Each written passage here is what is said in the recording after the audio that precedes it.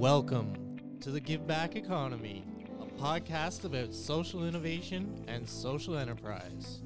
Now, with your host, Peter Miller.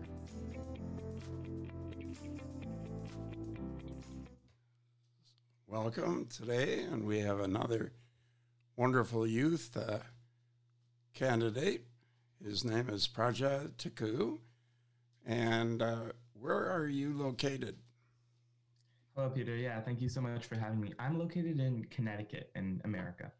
Okay. So how are the pandemic in Connecticut?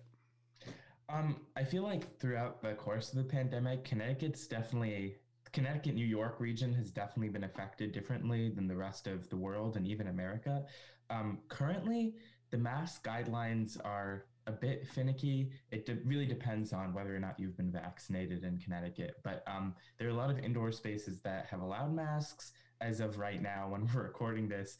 But depending on what new CDC rules come out, we'll see where it goes. It seems like this Delta variant is getting a little bit more dangerous, so masks may be reintroduced shortly. So where do you go to school? I go to school in a public high school in Connecticut, and I'm currently entering my junior year, so 11th grade. Okay. And somewhere along the line, you decide, hey, schooling is not enough. I want more. So, yeah. Go ahead. Sorry. What happened to me was about 4 years ago, I started exploring some kind of material and skills outside of schooling. Mainly, I was really, really interested in something called design thinking. And so I'd taken some online courses on design thinking just to briefly explore it. And then I went to this summer program that was actually at Boston University. And through the summer program, we worked through the design thinking process. Well, I should give some background. Design thinking is a form of creative problem solving that's really human-centric. So it's really like this process that has to do with creative problem solving. So at the summer program, I was about 13 years old, and we worked with a woman who had multiple sclerosis, who had like this problem and a disability in her everyday life. Her problem was that she had to wear an ankle brace, which is like this visible brace everywhere she went in the city. And she was a small woman. So basically every brace had like Scooby-Doo or a Disney princess or some cartoon character on it. And she felt really uncomfortable in public. So what we did for her is we designed a better brace that would optimize her comfort, mobility, and especially make her feel confident walking around in public. And this was at the age of 13. And I'm not saying I was some child genius or some amazing prodigy. It was the power of this design thinking process that brought together a group of students to creatively brainstorm and come up with some kind of solution that actually changed someone's life. And that was really, really key to me. I really enjoyed the feeling that I could help someone else. And design thinking brought that to me, and I wanted to bring that to other students. And so that's what got me really interested in design thinking. Did you use 3D printing to print that device? Yeah, so we used a combination, so basically the key components of the design thinking process, it sort of begins with this idea of you have to observe the world around you and sort of take in input. So we talked to Annika, who is the name of the patient. We talked to her about her struggles in her everyday life. And we really observed and got this input into what she went through so we could understand the problem. And then we tried some rough prototypes using like cardboard, glue, and scissors just to see what fit her best and what she liked. And once we had that, we were able to, 3D print we bought some materials from like a local CVS store and went to one of the Boston University's maker spaces, and they had laser cutters, 3D printers, and we were fortunate to have access to these facilities because we were able to make her a really, really nice brace that met her needs. So from that stage, you created Impact the Future. Tell us about that. Yeah, so as I'm sure everyone knows, COVID-19 hit the education system pretty hard. And I was really fortunate because my school was like on top of it. Like we were in e-learning within a day. It was crazy, but even after e-learning began, like 2, 3, 4 months into it, we all felt that feeling that everyone got from e-learning, that sense of helplessness. So my dad is a frontline worker, and that means he's a doctor. So literally in the first couple of weeks of COVID, they wouldn't even let him wear masks in the hospital because they said, oh, it's going to scare the patients. Like this is whole mentality. Like as a student, I felt completely helpless. There was nothing I could do. And people were literally dying. Adults were and children were literally dying all around us. And every single adult, like nurses were coming out of retirement. Doctors were coming out of retirement. People were donating millions in resources and the whole world was coming together. But the kids, we were just told to like focus on e-learning and continue getting good grades in school. And it was really, really difficult on us, especially me, who my dad was a frontline worker. Like I saw him risk his life and I wanted to do something to help him. And that's when I remembered that power that design thinking had given me. And it was this unique ability to empower me to create change in the world around me. And I want to give that same feeling to other students, especially during a time of COVID-19 and a time where so many students were feeling helpless. So I had taken a lot of design thinking courses up until that point.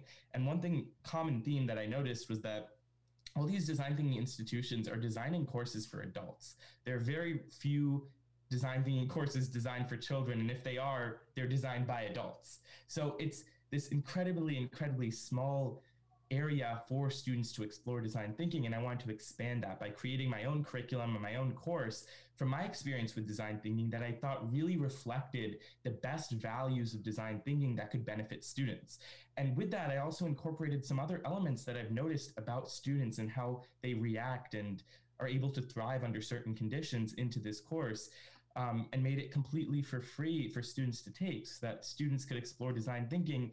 And the whole goal of this course is for students to come together as a group and work through design thinking to tackle a real world problem and give back to their community, similar to what I did in Boston University. And it's this whole feeling of how can we empower the students? So I did that over COVID-19 and I developed this curriculum and course.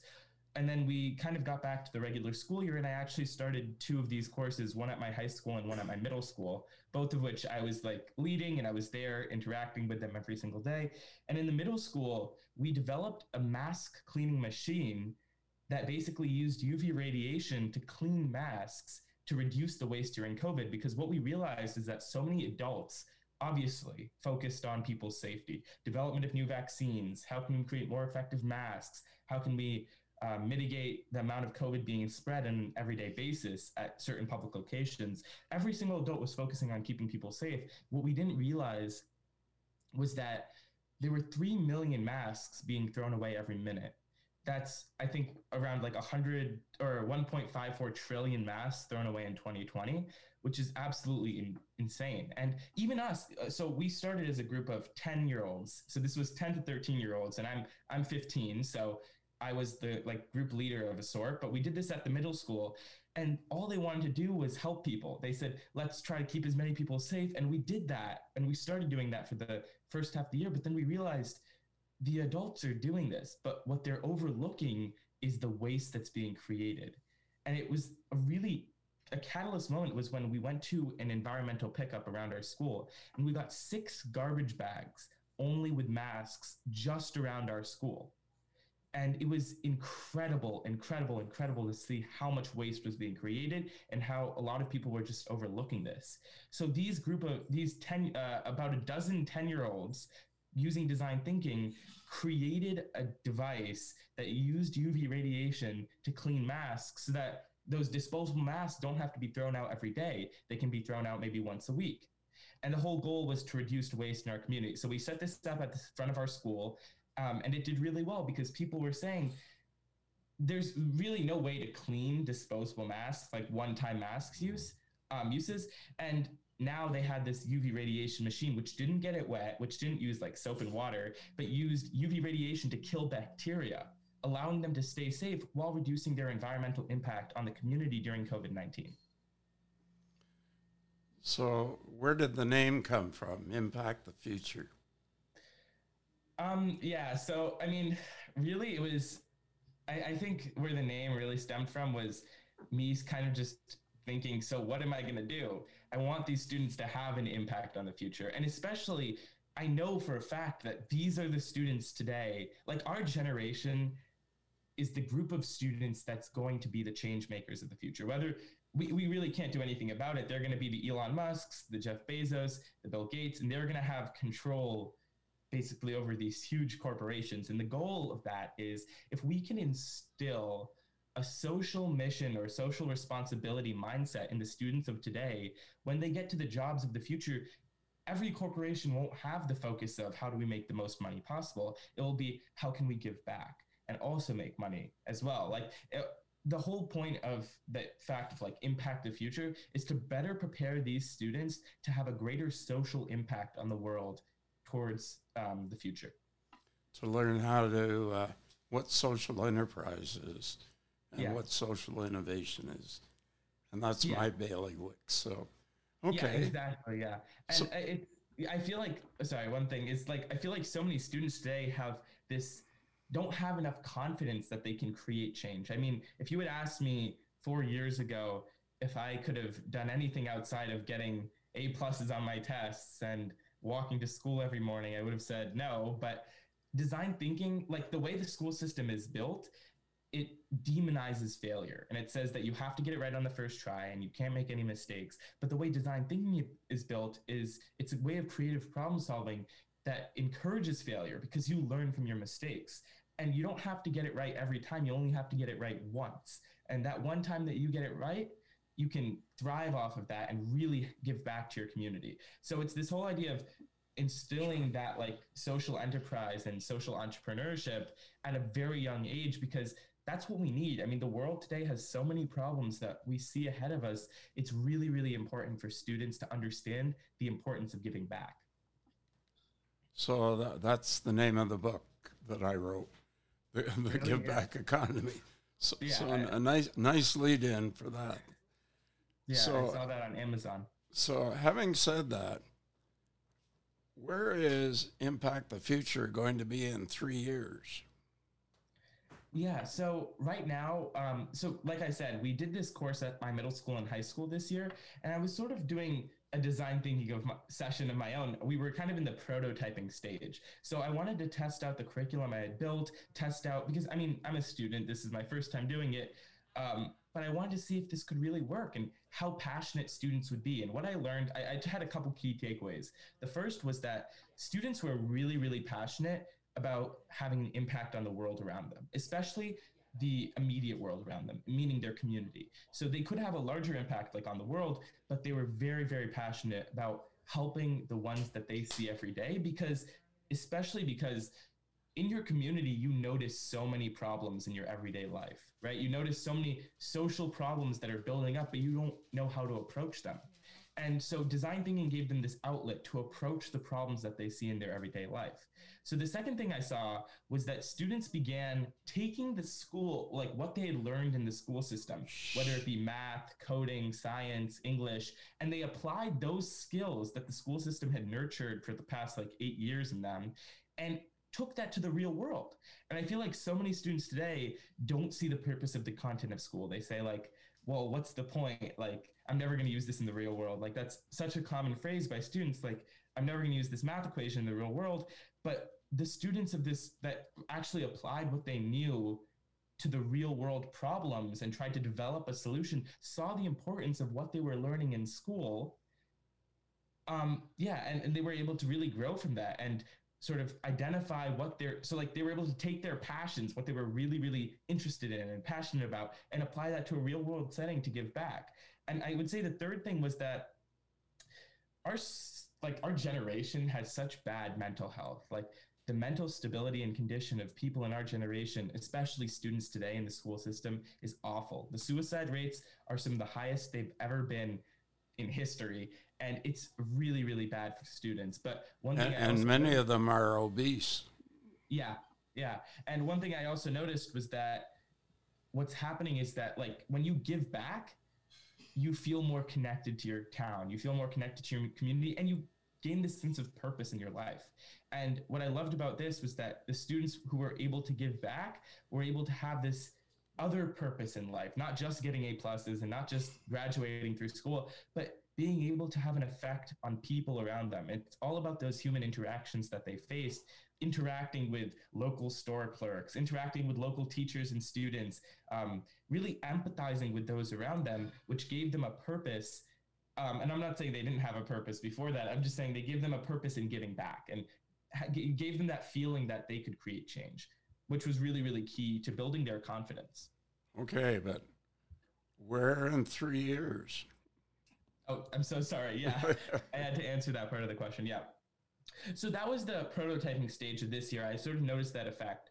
So actually this summer, what I've done is I've built basically a course that can be scaled, that can be taken by any school in the country. And so I've reached out to schools, and schools are beginning to sign up for this course. And a group of students and a mentor or a teacher or someone that can lead the club basically takes this course and selects a problem in their community and works through that problem and develops an effective solution. So to answer that question, in 3 years, I would like to get this into as many schools as possible as a student-run program. Because, I mean, some of the things with these school-introduced programs, when you mandate programs on students, students are less likely to actually interact and fully understand the importance of what they're doing. Because, like, it's forced on them, and no one likes to have anything forced on them, especially if they're not ready for that. So by having it be a student-led and student-run program at these different communities, I'm hoping to bring design thinking into education by really scaling this course. But you're going to be in university by then.